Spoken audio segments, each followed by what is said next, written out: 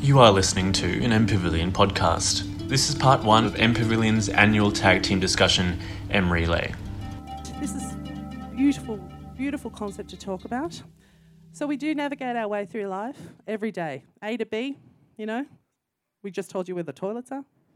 But we also navigate our way through life as we grow up, as we take on our roles.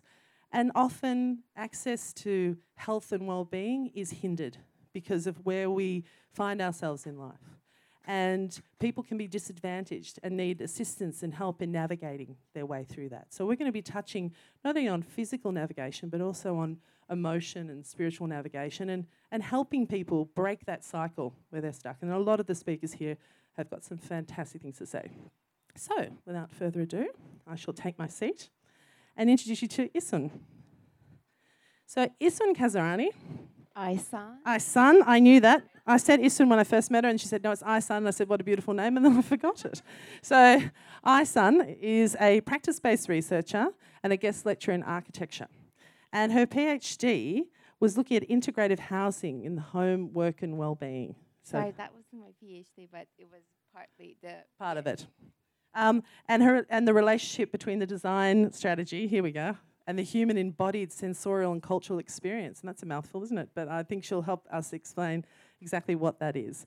So, Isun, to start with, how did you find your way to where you are today, working in architecture and looking at those things in design? Just get hold your mic like this. Yeah.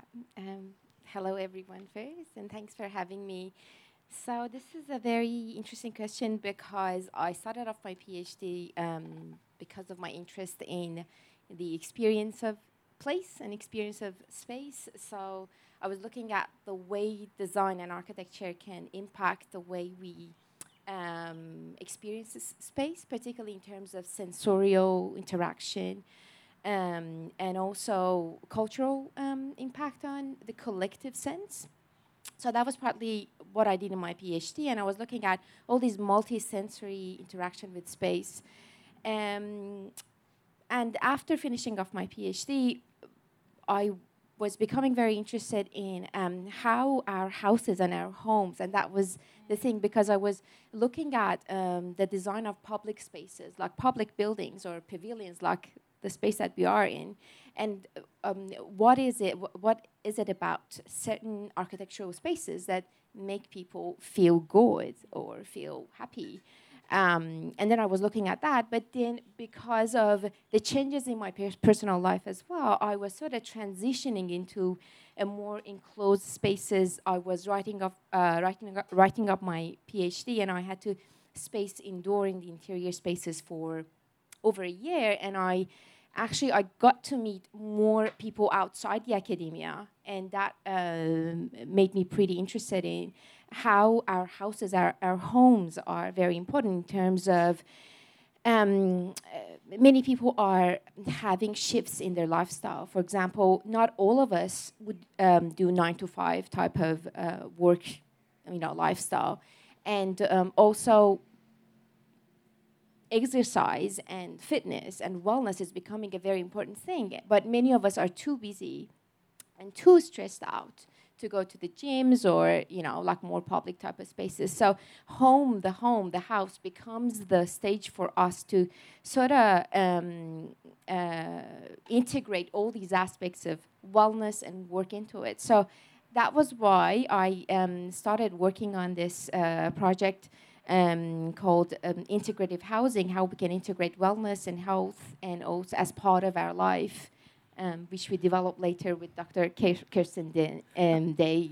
So you mentioned looking at how we react with our environment, with our senses. Mm-hmm. How did you measure that? Yeah, that's a very good question because it's sort of a subjective type of study. And what I did was that I recorded my 5 different senses. So like I used different techniques of photography, sound recording, and also I did lots of creative writing, and also did lots of drawing and sketches to be able to document my personal sense of space, and also looking at the way people live their life, and doing some interviews and things like that. So you also mentioned your own personal journey, locked up during your PhD, and I have also experienced that. You do become quite internal, and you don't get out enough, and you really have to get out and have a walk and look at the world. And I'm pleased to hear you're a practice-based researcher. But is there a time in your life where you have been lost, and that there was something or someone that helped you find your way back? Again, a very good question, because that was the main drive for coming up with this project of integrative housing, because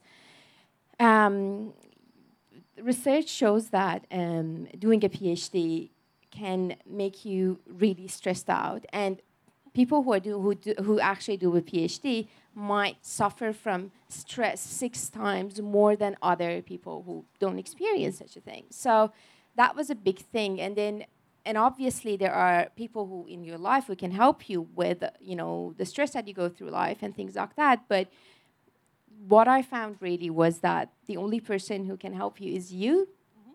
And based on that, that experience of being a little bit separate from, away from the outside, or let's say from the academic world, and trying to focus on my PhD, was that I got to meet people in the cafes and then see how many people are actually doing remote working. And lots of people are just, working at the cafes, or they are also working at, shared working spaces these days. So I was sort of discovering the world through navigating mostly my neighborhood in St. Kilda. And that really helped, because you get to know, okay, so this is not the only way that I can live my life, but there are other ways that you can live your life. And then you sort of switch in and then try to navigate between inside and outside, and then see if there are things that you can shift inside you and around you that can get you closer to where you want to get. And I guess there were things on the way that really helped me in terms of health, which was things like meditation, physical movement, and mindfulness and things like that. So those were actually my inspirations for my project as well. So in essence, going through the process of a PhD is actually taking you to a new point of research. Yeah. And I look forward to reading the next step. Most people here, when we say things, they're nodding, because I can see they've got their own beliefs, and they've come here with questions as well. You mentioned that only we can help ourselves navigate, but there are times in our lives where that is, often not possible, because of what's happened to us, or whether we've got reduced access. Is there a way, some sort of message you could give to people to help people who perhaps don't have that, ability to self-navigate from your work? So sort of putting it on the flip side. Yes, and that's why, again, I was looking at this, the importance of design in housing, and how the design actually plays a very important role to motivate people to move and navigate. So, and then looking at the role of the design in affordable housing and small size apartment, and how it's important to motivate people to move inside their tiny apartments. Again, based on my personal experience of living in a studio apartment, and using all these different type of flexible furniture and flexible settings. So I think the role of design is very important to get to people to navigate inside their apartments, but also get them to come out and be integrated in the social space. So I think social interaction is another very important thing that navigation sort of motivates. So I think the design and the planning of our spaces, including our homes and apartments, is very important in motivating people and provoking that type of physical movement, because the mind and the body are very interconnected. Beautiful. And just to finish then, what would be your take-home message? Is it to please do your work in a cafe? Is it to reach out to people in society? What would be the message for people? I think my message would be if you hear a call, always follow it.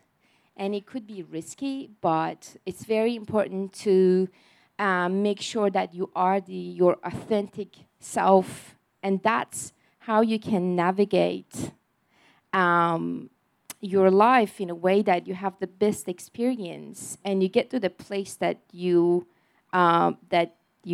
deep inside you are craving for. Thank you very much. That was lovely. Thank you, Iceland.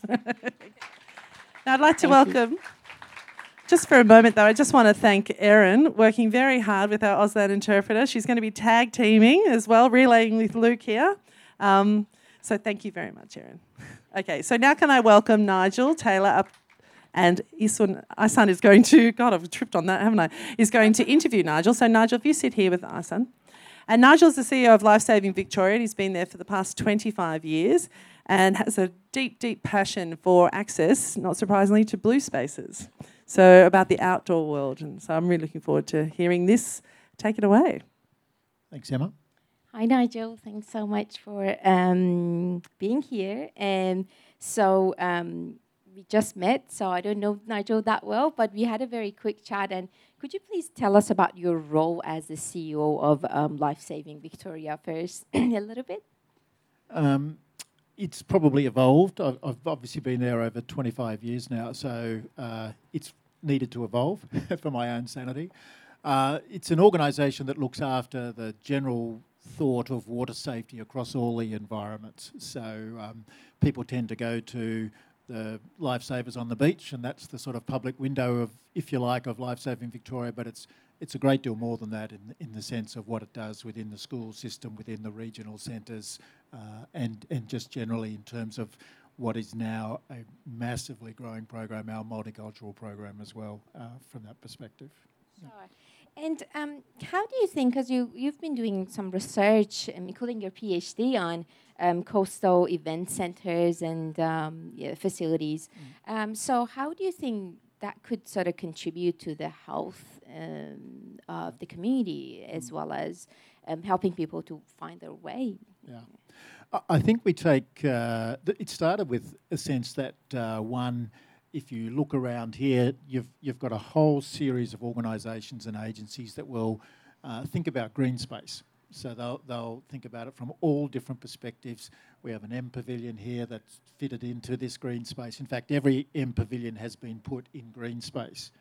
But if I said to you, there's no reason why you wouldn't put an M Pavilion in blue space. And the only reason I would suggest that maybe that hasn't happened is, of course, no one's thinking about it from a blue space perspective. So from my side of things, I realised that if I didn't or we didn't think about it from a blue space perspective, then probably no one would. So I needed to do more work around it from that. I think we also, a lot of blue space environments, you again take for granted that they're really good for your well-being. So we gravitate towards those blue space environments, or we like to have an outlook over water and all those sorts of things.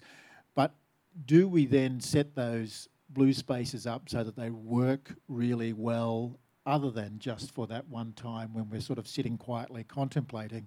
So do we set them up so that if we want to have events, and the problem in my world is people think I'm talking about sporting events, but I'm actually talking about carols by candlelight, food and wine festivals, all those sorts of things that bring the community together. But if we can bring them together around blue spaces, I think we can get a double whammy in terms of the well-being coming through from that perspective. Sorry, did you have a question?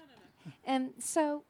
My other question was about the interesting set of guidelines that you came up with for, in terms of recommendations for these coastal event centres. So can you explain a little bit about those as well? Yes. Usually, I guess we're in the sort of St Kilda area, and you're obviously a local from that perspective. You see at Catani Gardens, for example, you'll see an event every second weekend, and what happens is there's an enormous amount of effort goes into setup, and then the event goes over the weekend, let's say, and then you've got 3, 4, 5 days of takedown. So what I'm trying to say is, why don't we just rethink that area and try and build it such that it actually has not necessarily, it changes the look and feel of the place, but you've actually built a whole series of things into there that will allow for that event to be more easily conducted. So Catani Gardens, in a sense, is probably not the best example, but we've done a lot of work down at Mordialloc. So you've got a great beach, long, wide open beach, works really well for all sorts of events, but your car parking has never been dealt with in the sense of, what if you had to bring emergency vehicles into here? What if you had to shift a very big crowd really quickly from those perspectives? So let's think it all through from that. What happens about three-phase power? How do I access three-phase power in the safest possible way? So it picks up on those really boring functional pieces, but trying to put those really functional pieces into a really great external environment from that side. Great. And I know that you have a focus on the importance of the contextual culture and the specificity of different locations. So how do you think that is comparing international cases and Australian, local, or, the cases in Victoria, how do you see the differences? And do you think there are cultural differences why, certain centers that coastal centers that actually are more activated in other countries, like Nordic countries, are not as active or as popular in Australian context? One of the sort of side pieces of creating coastal event centres is another thought that you would actually put coastal baths into coastal event centres. And some of the commentary I've had back in regard to that is, but why would you do that in Melbourne when you've probably got a limiting climate? And I find it really interesting that the best work in the world at the moment is being undertaken in the Nordic countries, where if Melbourne's got challenges, then they've got extreme challenges in terms of how they would deliver that from that perspective. But again, spending some time with them recently, from their perspective, it's just, again, the same thing. It's facilitating the experience and making the experience more accessible to more people so that it's not to a confined audience like it might otherwise be. I think it's really interesting. So we've obviously just come through an election. 2 to 3 weeks before the election, we announced a new pier for St Kilda. Again, staying with the St Kilda context. So we announced a new pier for St Kilda, and we said we would put $52 million, I think, towards that pier, and we released some design work. And so picking up on your contextual local environment, I found it really fascinating that we would say our most visited beach in the state with our most eclectic audience, we will build a very standard pier. So again, it's that same piece. Who's doing the thinking? And I'm not saying I have the answer. I'm just saying I want to help create people to start thinking about it. So why isn't it that if we build a pier at St Kilda, it's the most eclectic pier in the state? You've got people Instagramming all around the world. Tourism is a massive thing for Victoria. You've got people Instagramming all around the world with whatever that end outcome is and saying, what a great thing. This is St Kilda Beach. This is not Huntington Beach. This is not some beach in the UK or Europe or South America or whatever. So what is it that we actually create our own identity? Yeah, so Nigel, you've actually provided us with the perfect segue to the next speaker. Unbeknownst to yourself. Thank you so much, Isan, for interviewing Nigel. So much, thank you. So if Nigel you can stay there, Nigel, you don't have to move along. We could do musical chairs or like tunnel wall, but that might get someone might trip. So the reason why I thought that was a great segue, thank you so much, is, thank you, Isan, beautiful. Is we're now on to invite Troy Innocent up onto the stage with us. He's an artist, designer, coder and educator and works in public art practice and does this thing called urban code making, which is basically got to do with playful spaces. So I'm feeling that maybe we better get you down to sort out that St Kilda pier. Sure, I'm up for that. Okay.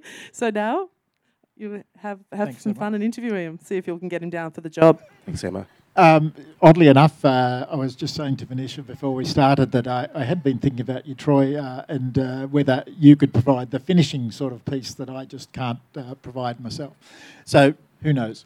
I've I just wrote a series of questions last night, so I apologise in advance that this might jump all over the place.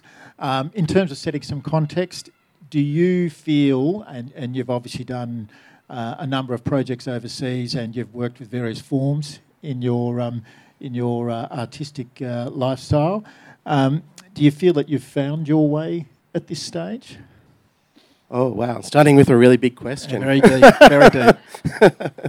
Yeah, sure. I mean, as much as anyone can say that, because, it's one of the aspects of, I guess, being a creative person that is the most frustrating and perhaps the most rewarding, is the fact that you're constantly questioning yourself and questioning the world and questioning your role in that world. And, that varies. So you go through times where it's like, oh, should I really be doing this? Is this what I want to manifest into the world? This is.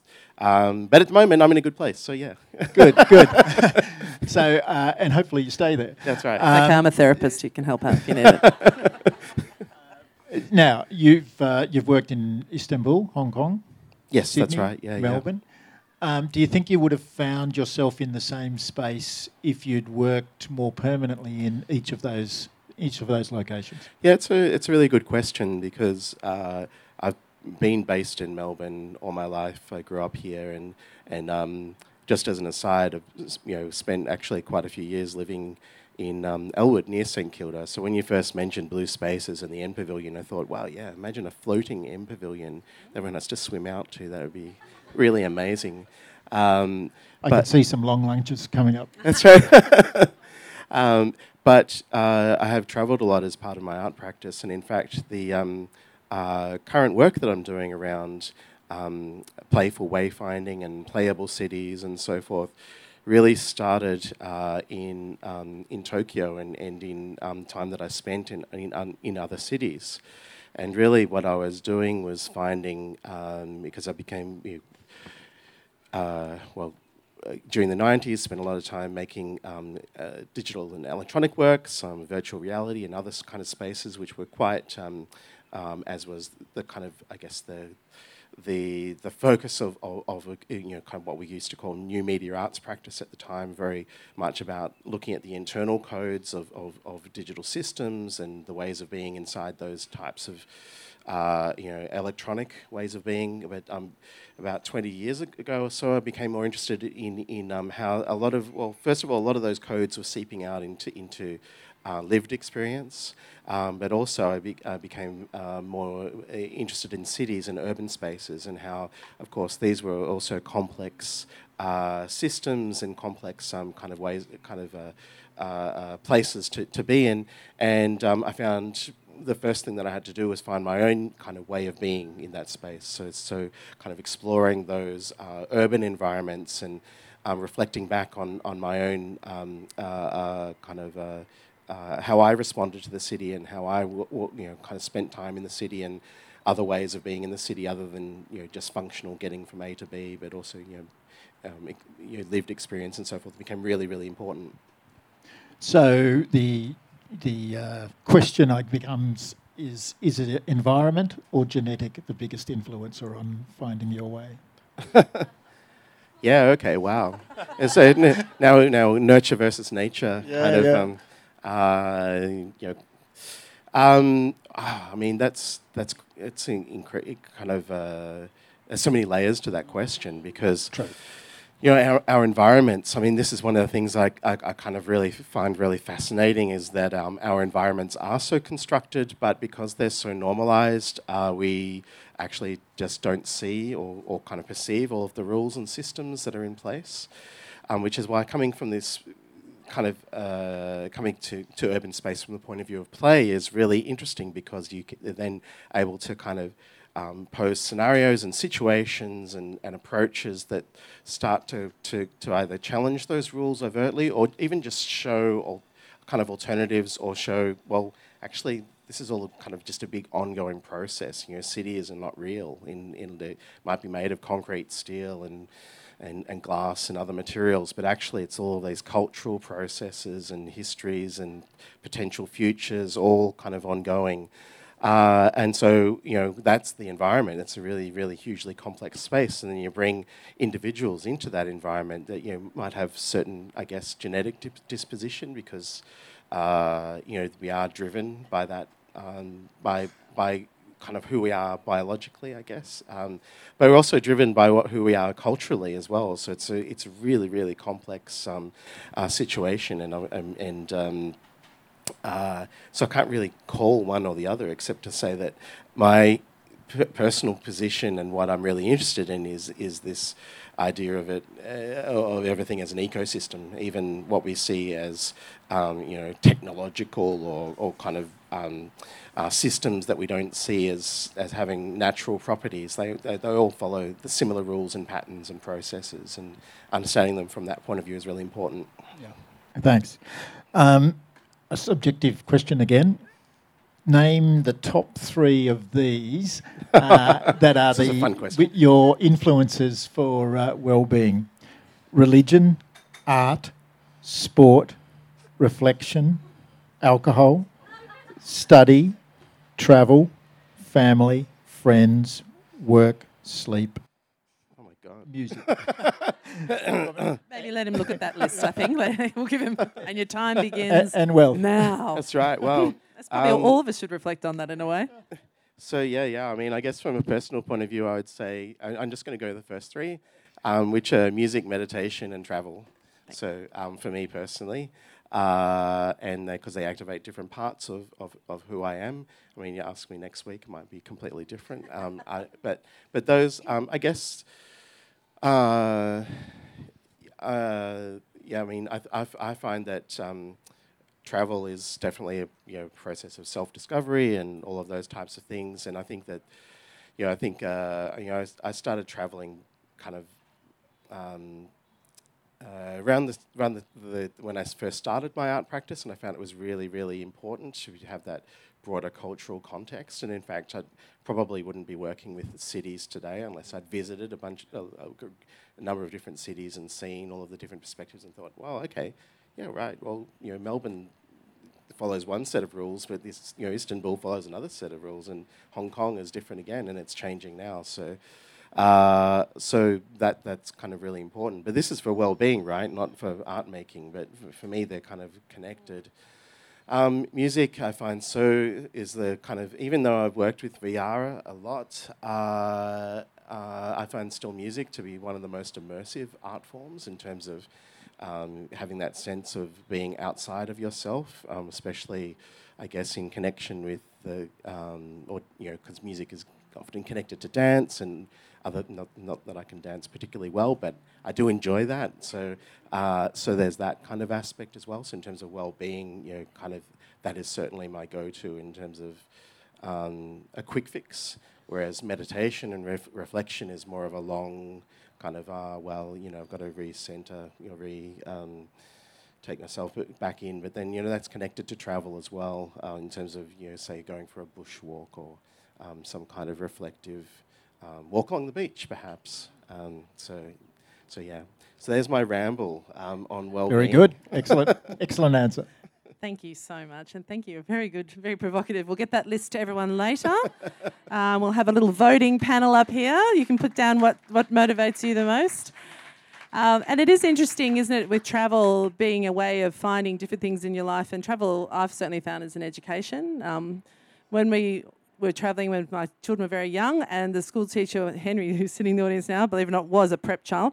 And the teacher gave him all this homework to do, and he's in prep. And she said, here, then, she gave me this wodge of paper. So, of course, I went, oh, there's a nice dragon puzzle, and took that and didn't take anything else with us. And then when we came back, she sat me down and she said, did Henry do the work that I gave him while you were away for the 5 weeks? So I went, I get a bit nervous in front of teachers sometimes, so I said, why do you ask? She said, because he's jumped 5 levels in his reading since he's come back. And that, in all honesty, was wayfinding. You know, when you land in a place and you find your way and you navigate. So travel is the most extraordinary education, which now leads me in a more sort of philosophical way to our next speaker, Eliana Horn. Here she is. She is a philosophy teacher. So we're going to get a bit more philosophical here. A freelance writer and is really interested in looking at the ethics of VR, the uses and abuses of VR in the teaching space, but also in life in general. Yeah, absolutely. Okay, so here we go. This will be a really interesting conversation. Take it away. So, Ileana, I just wanted to start with a random question because we've pulled out of your bio. So, in your opinion, what is the moral value of food? The moral value of food. Well. So I started thinking about this because I've got a partner, lots of very good friends who are vegetarian. And there's a big part of me that feels super morally compelled to become vegetarian too. There are lots of good reasons to become vegetarian and vegan. But I don't want to. And I was thinking about, well, why this is. What is the value in my eating meat in my life?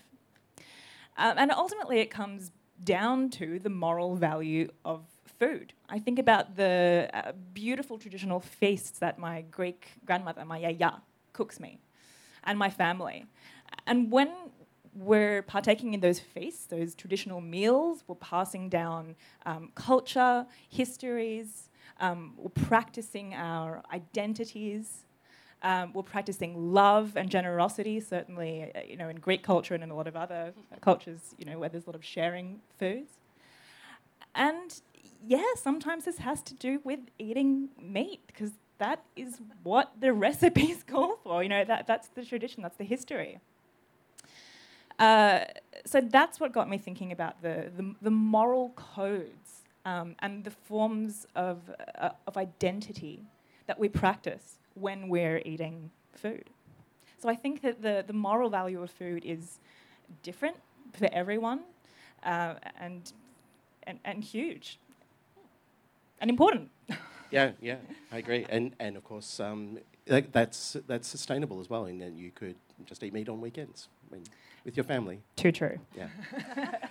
So kind of you've spent some quality time at social clubs in Melbourne, the House of Hercules in particular. What role do you think these spaces play in the local community, particularly in connection with well-being, collective well-being? Yeah, so the social clubs I'm talking about, like you go along a high street, particularly into the northern suburbs, and there are these sort of shop fronts with just a bunch of old men sitting there playing cards and, drinking coffee. And that seemed pretty exclusive, and you're like, what is going on there? Like, what? Anyway, I wanted in. I really wanted in. So I started exploring one of these particular social clubs, House of Hercules, just in High Street, Thornbury. And I'm, half Greek, so it wasn't totally just an obnoxious ploy into partaking in someone's culture that I'm not a part of. And I sort of, wheedled in there and was asked in Greek whether I could get a coffee. And it turns out they were totally hospitable and beautiful.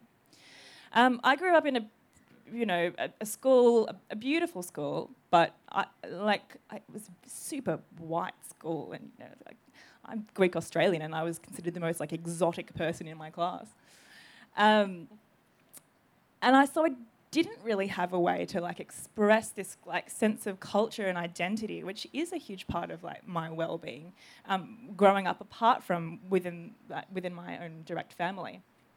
So for me personally, partaking in this social club, sort of wheedling my way in there, was a really beautiful way to express that part of my identity. And certainly, historically, these social clubs have been a place for people,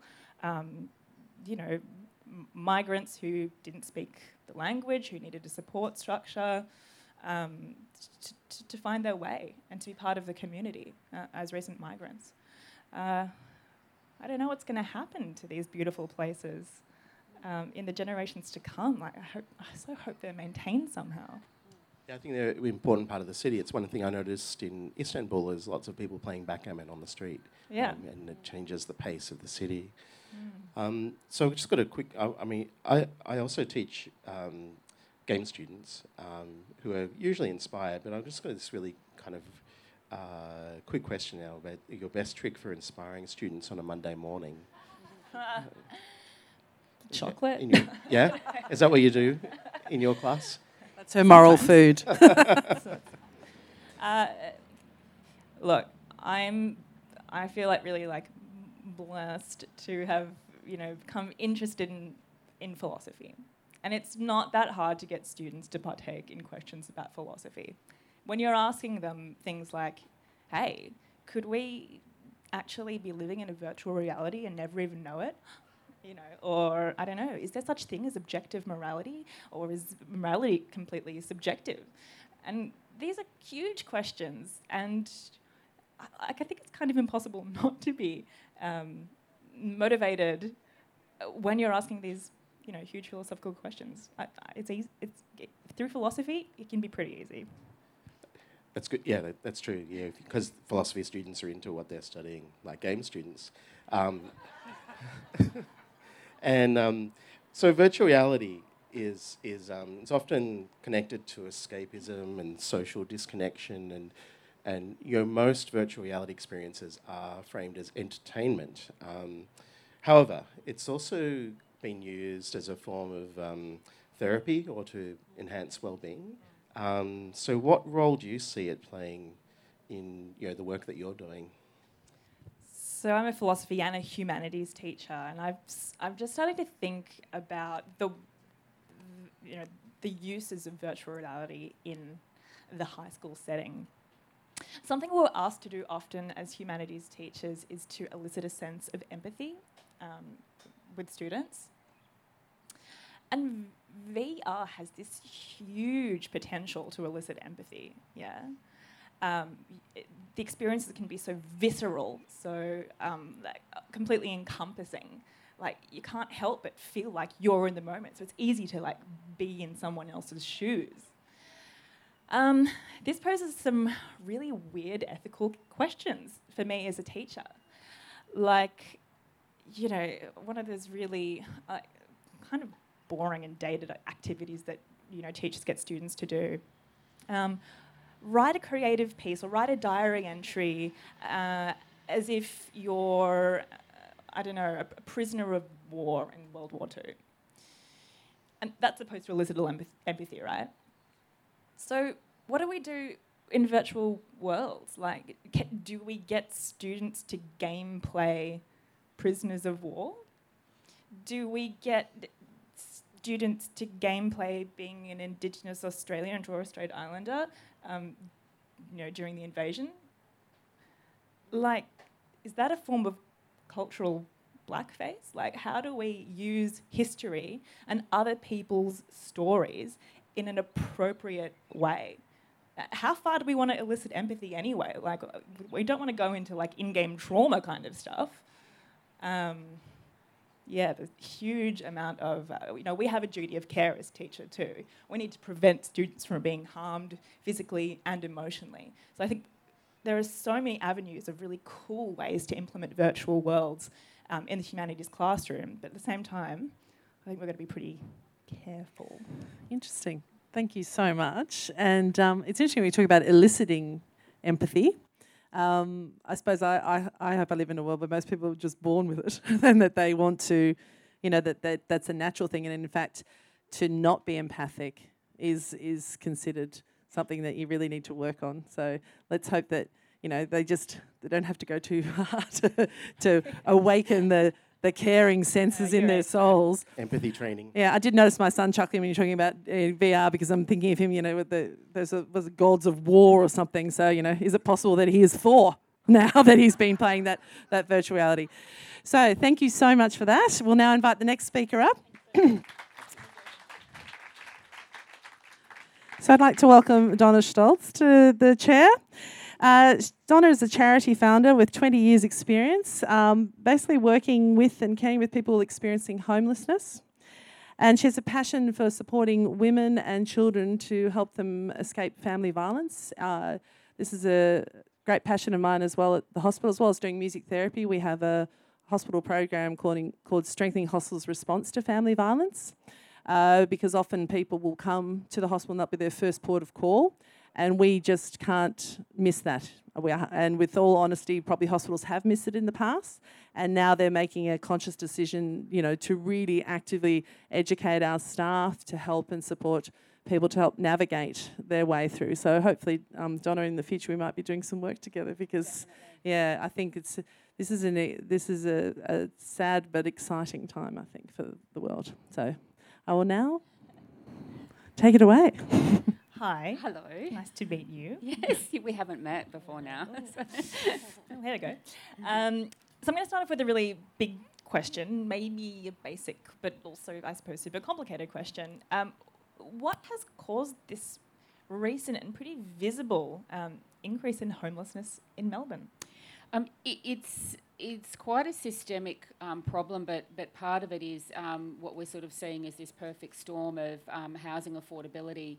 Houses are so much more expensive now, and when we look at the groups who are sort of streaming into homelessness at a faster rate than any other group, we're mainly seeing middle-aged women as that cohort, and that's mainly because of housing affordability being so out of reach for so many people. Women in that age group tended to be part-time workers, were less likely to have professional careers that they could rely on. Ageing bodies, part-time work now won't get you half a house if your marriage should break down, or as you're heading towards that retirement age, or you're seeing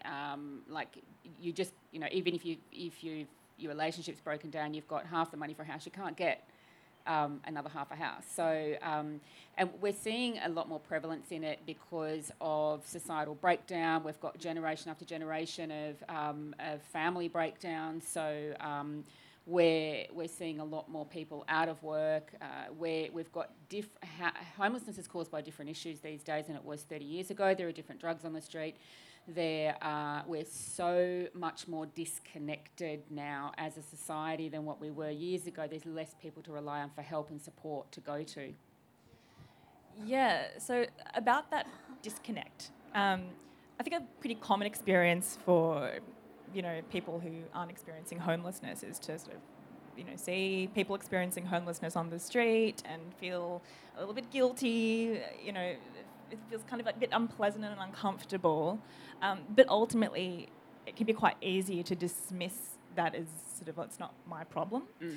So I guess my question is, how do you get people to understand homelessness as a societal problem rather than one individual's problem? We actually do that on an individual basis, because at the moment what you know about homelessness is either through your own experience, the experience of someone close to you, or what the media has taught you. And I guarantee you what the media has taught you is probably wrong. And what we do is homeless awareness sessions. We do those for corporates, for individuals, for schools, for anybody, and we actually talk about the reasons, the causes of homelessness.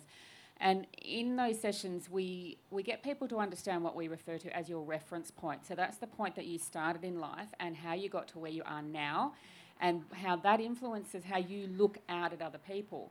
So we look at people experiencing homelessness and we think, oh, well, if that was me, what I'd want is A, B and C. So we try and give them A, B and C. But their point that they got there is completely different to ours. So our pathway that we would take out can't be the same as what theirs is. So we try and understand that, we try and get people to understand that we need to treat people as individuals and not categories. And currently we're categorising people and it's just not working. So one of the things that we really focus on is getting people to see how your own journey, your beliefs, your customs, your experiences influences the way you see and treat other people experiencing homelessness, and we have to kind of remove that. There's a lot of discussion about the lack of public housing available, particularly in Melbourne. There are also those who choose to live on the street despite having access to public housing. Why do people choose to do this? For the people that I've met who've chosen to live on the street, it's because they've exhausted all avenues of finding housing and exhausted all avenues of getting support. And they've just simply given up. So they no longer will find those pathways back into housing because it's too exhausting and there's no support for them there to actually do that. So many people are not able to comply with the mutual obligation required to keep a house. So things like rent inspections can be terrifying. There's that invasion of someone coming into your house. Paying bills can be beyond some people's thought process. people experiencing homelessness very often live with what we call a trauma brain. So, and a traumatised brain can usually only think sort of between 3 hours and 3 days ahead of time. So we expect people to have long-term goals and be able to think long-term, think ahead, plan their life. You know, what are your long-term goals? Where do you see yourself in a year? When really they're trying to figure out where they're getting lunch from.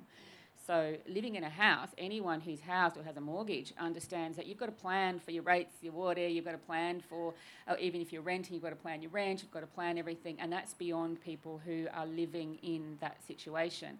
One of the analogies that we use, and it's a very crude analogy, but it kind of works, is so if a tiger was to have escaped from the zoo and come running in here right now, everyone's brain's going to go into that trauma mode. How do I survive this incident? No one's going to be thinking about, will I get to the train on time, or what am I wearing to work tomorrow, or what are we putting on for dinner? You'll be thinking about, how do I escape this right now? When you live in that type of environment year after year, your brain will use the parts, it will grow the parts it uses the most. So that trauma centre in your brain is the one that gets exercised, and that's the one that you constantly live in. And we don't support people out of that process, where there's not enough individual support for people to actually start thinking long-term, thinking another way. Yeah, right. I think it's things we take for granted. Yeah. So I know there's a direct link between women experiencing domestic violence and women experiencing homelessness. And really recently we've had a lot of government campaigning, for example, like Respect Australia, campaigning for people to call out abusive behaviour or behaviour that can lead to further abuse. Is this enough to combat toxic behaviour? And in your ideal world, what would society, schools, governments be doing in order to address this kind of, toxic, potentially abusive behaviour? It's definitely not enough, and I think we put a lot of focus on the behaviour change, which is good, and we do need to do that, but we're not focusing on supporting the people who are caught in the middle of it, because I guarantee you when someone's getting beaten to death, they don't care about your awareness project. Yeah. They care about, why couldn't I get out? Why couldn't I get the support? Why was I too ashamed to tell anybody what was happening? Most abuse is covert, it's not overt. We don't actually see it happening. So we can't call out the behaviour we can't see.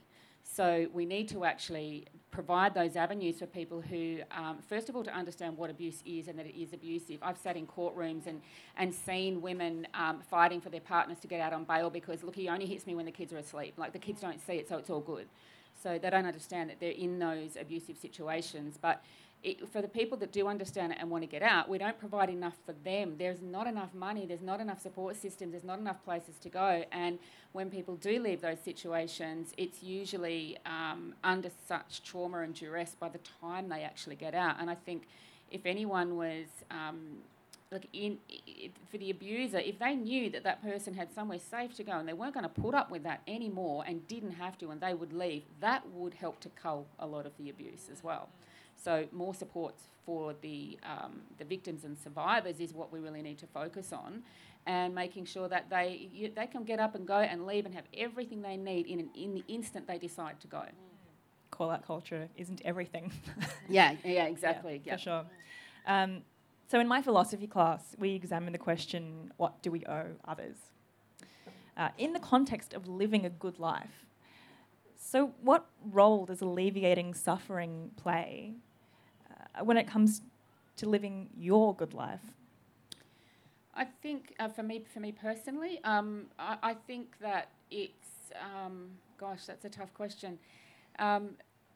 For me, alleviating suffering, to me, it's about giving people choice and understanding that in the job that I do every day, I don't get to call the shots for anybody, and I don't get to say, look, I want to help you because this is what I can do. I sort of turn it around and ask people what it is that they want, and can I offer that to them, and I don't get in their way if I can't. So I try and use my skills, my competencies and my experiences to... I can offer those to people, but understand that it might not be what they want or need, and not to get arrogant about that, not to get arrogant about, well, we tried, you didn't take it, so it's all your fault now. I'm not sure if that answers your question, but I kind of live every day trying to help people on a pathway the individual pathway that they want to take, that they see, what's good for them, what's their own journey, and help them to find the ways to do that, find the pathway to do that. Oh, I think you answered that beautifully, actually. Thank you so much. Thank you for your wonderful interviewing. It was wonderful. Thank you. I've got just a quick question for you as we change over too, because I often get asked this question because of the work that I do. How do you look after your own wellness?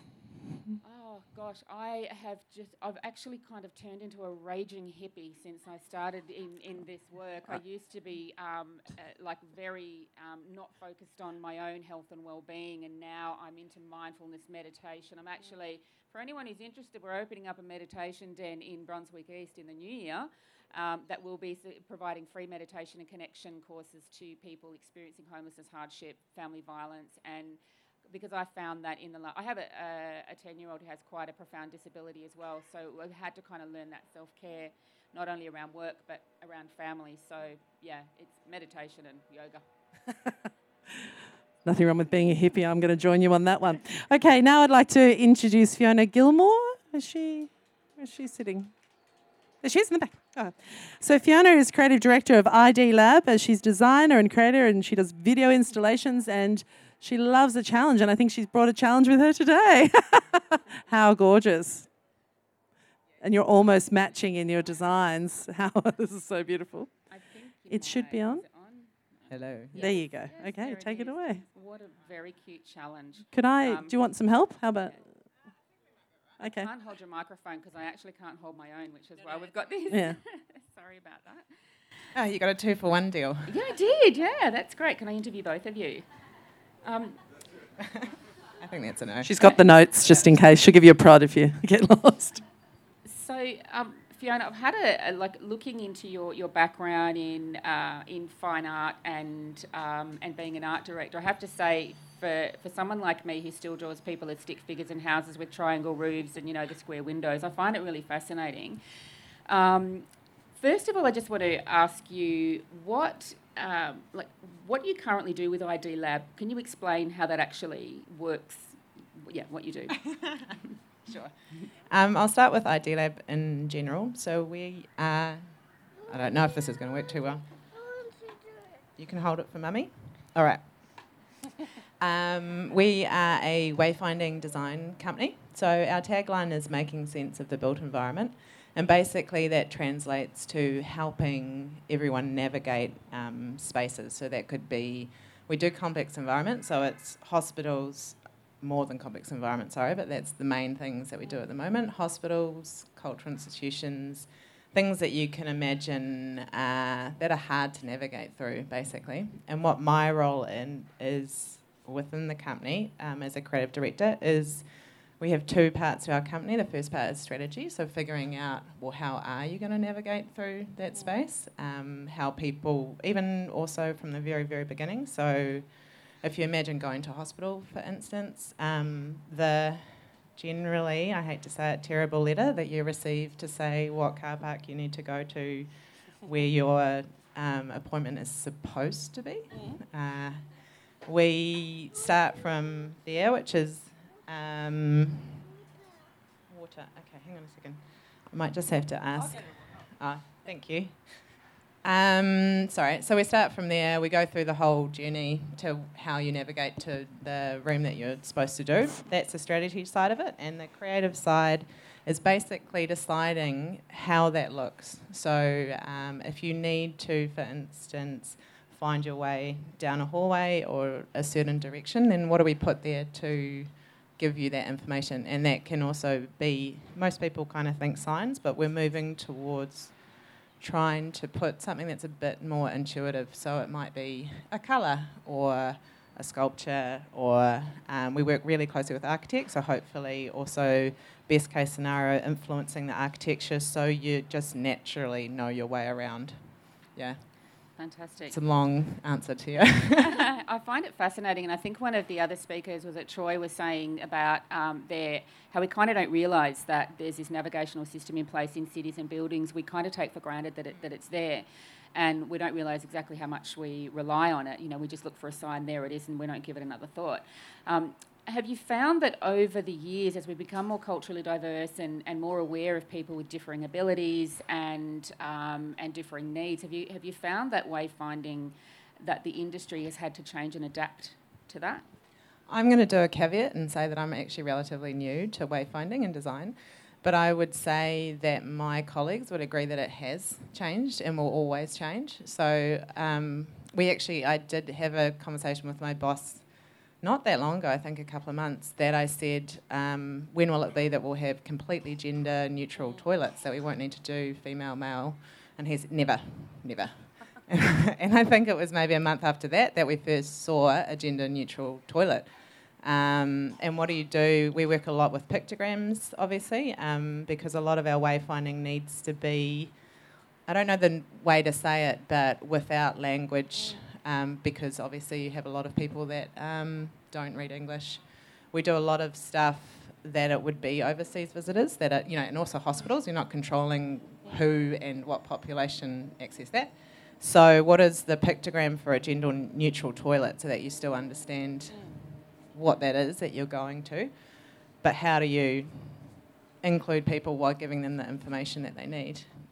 So that's changed, and I think it will always be changing with more awareness of the society that we live in. And that's also something that's a focus of our company, is that we say that we're user-centred. So when we approach a job, our first thing that we do is do workshops with the users of the space, so that we understand what are the needs of this. And that will change through, I guess, within a year as well. You're doing different things for different needs. Yep. Yeah. We've found that in the industry that we work in as well, with people, especially who are unable to read even in their own language because they've never been taught to read. That the pictorials are actually we're using those quite a lot. One of the other things that we're finding in the space that we work in is something that some people might have heard of or haven't, is hostile architecture, where systems and places are designed deliberately to disconnect people from that area. Is that something that you've had any personal experience within your work, or a topic that comes up? Or no, I'm not saying have you been commissioned to actually design any, but is it something that's becoming a discussion amongst architects and artists? I definitely think, in terms of what we do, it is an ongoing discussion, and absolutely. So I would say, I guess our strategists would agree with me here, that our best case scenario is that we're working with architects from the very, very beginning. So, for instance, a really good example would be if you entered a lobby of a large building, and the only way to access, say, hospitals actually tend to be this, that the appointment rooms are a level above, and 80% of the people need to take the lift, is orientating that lift so you can actually see it as soon as you enter the door. Because you'd be surprised about the amount of buildings that hide it away, and people spend their whole time trying to navigate the building to find where they need to go. So that's what we want to influence when we do our job. So trying to limit the hostile aspects. Yeah. Obviously, some architects, I would have to ask the guys that I work with, but hopefully it is changing the way that people think about buildings and how people use buildings. I think that conversation is a much different conversation now than, say, 20 years ago. I think it is more user-centred. But with anything, architecture and art, there's the ego involved as well, so you need to manage that when, there's that pure design aspect that you need to balance. So how do you balance form and function? And to be honest, that's our job as well. Well, that's probably the biggest tension that I have in my role, is how do we do something incredibly beautiful, really interesting design-wise, while it also has to have a really specific function. So if we put up a sign that people can't read, it's not going to work. It just doesn't tick that box. Yeah. And with in the wayfinding industry, when you're mapping and planning how to navigate a problem that will find a solution to a problem for other people, as in finding their way around, or how to recognise where something is, or a building, or what the function is, do you find that when you are using those those skills in the workspace, that they're transferable to your everyday life? Do you find that you ever sort of find yourself navigating life or your own life issues using those same skill sets as what you do at work? Oh, I wish. No. If only, to be honest, if only I sat down and mapped out how to navigate my life. I think it's changed a lot. Anyone with kids would know this, that stuff gets thrown up in the air. So as much as you try and navigate yourself, something happens that means that you have to find a different way. It's maybe a cliche, but I would say actually being a mum has helped me navigate, has been more strategic about how and what and when I'm going to do things and how I will find my own way there. I think that's been the biggest thing to make me sit down and really think about it. Not so much. If only I could use flows and mapping. That'd be good. And on a personal note, the industry that you're working in now, the work that you're doing, is this where you thought you would be, say, 20 years ago? When, like, I don't know how old you are. You look very young, but Thank you. Is this the life that you mapped out for yourself? And if it is, what do you think helped you to fulfil those particular personal goals and dreams? If it isn't, what do you think might have helped you to stay on the pathway that, or are you, was it sort of a wonderful accident that you ended up where you are? Oh, funnily enough, I'm actually 38. So, hang on a minute.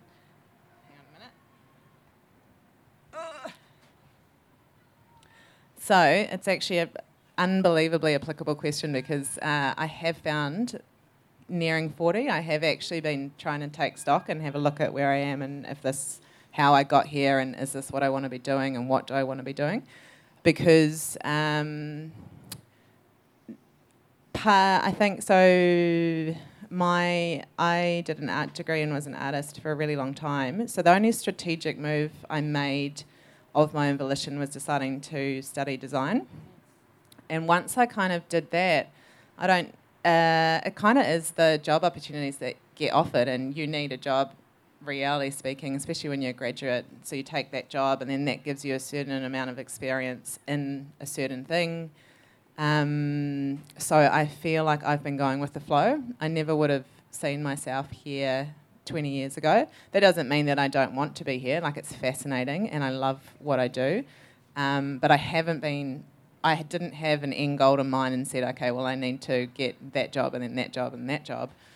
I've bounced around. But I also think that comes from the way that I think that I adapt quite easily. So I have a sort of unusual career that I have designed in a lot of different spaces of advertising, really fine design, art, that kind of thing. So I don't know if that answers your question. Still thinking. But it's that adaptation, I think, that you're talking about. Yep. Because without a doubt, I mean, I can map out tomorrow and I'm pretty sure it might look like that. Certainly the work we do in the hospitals, which is exactly that every day.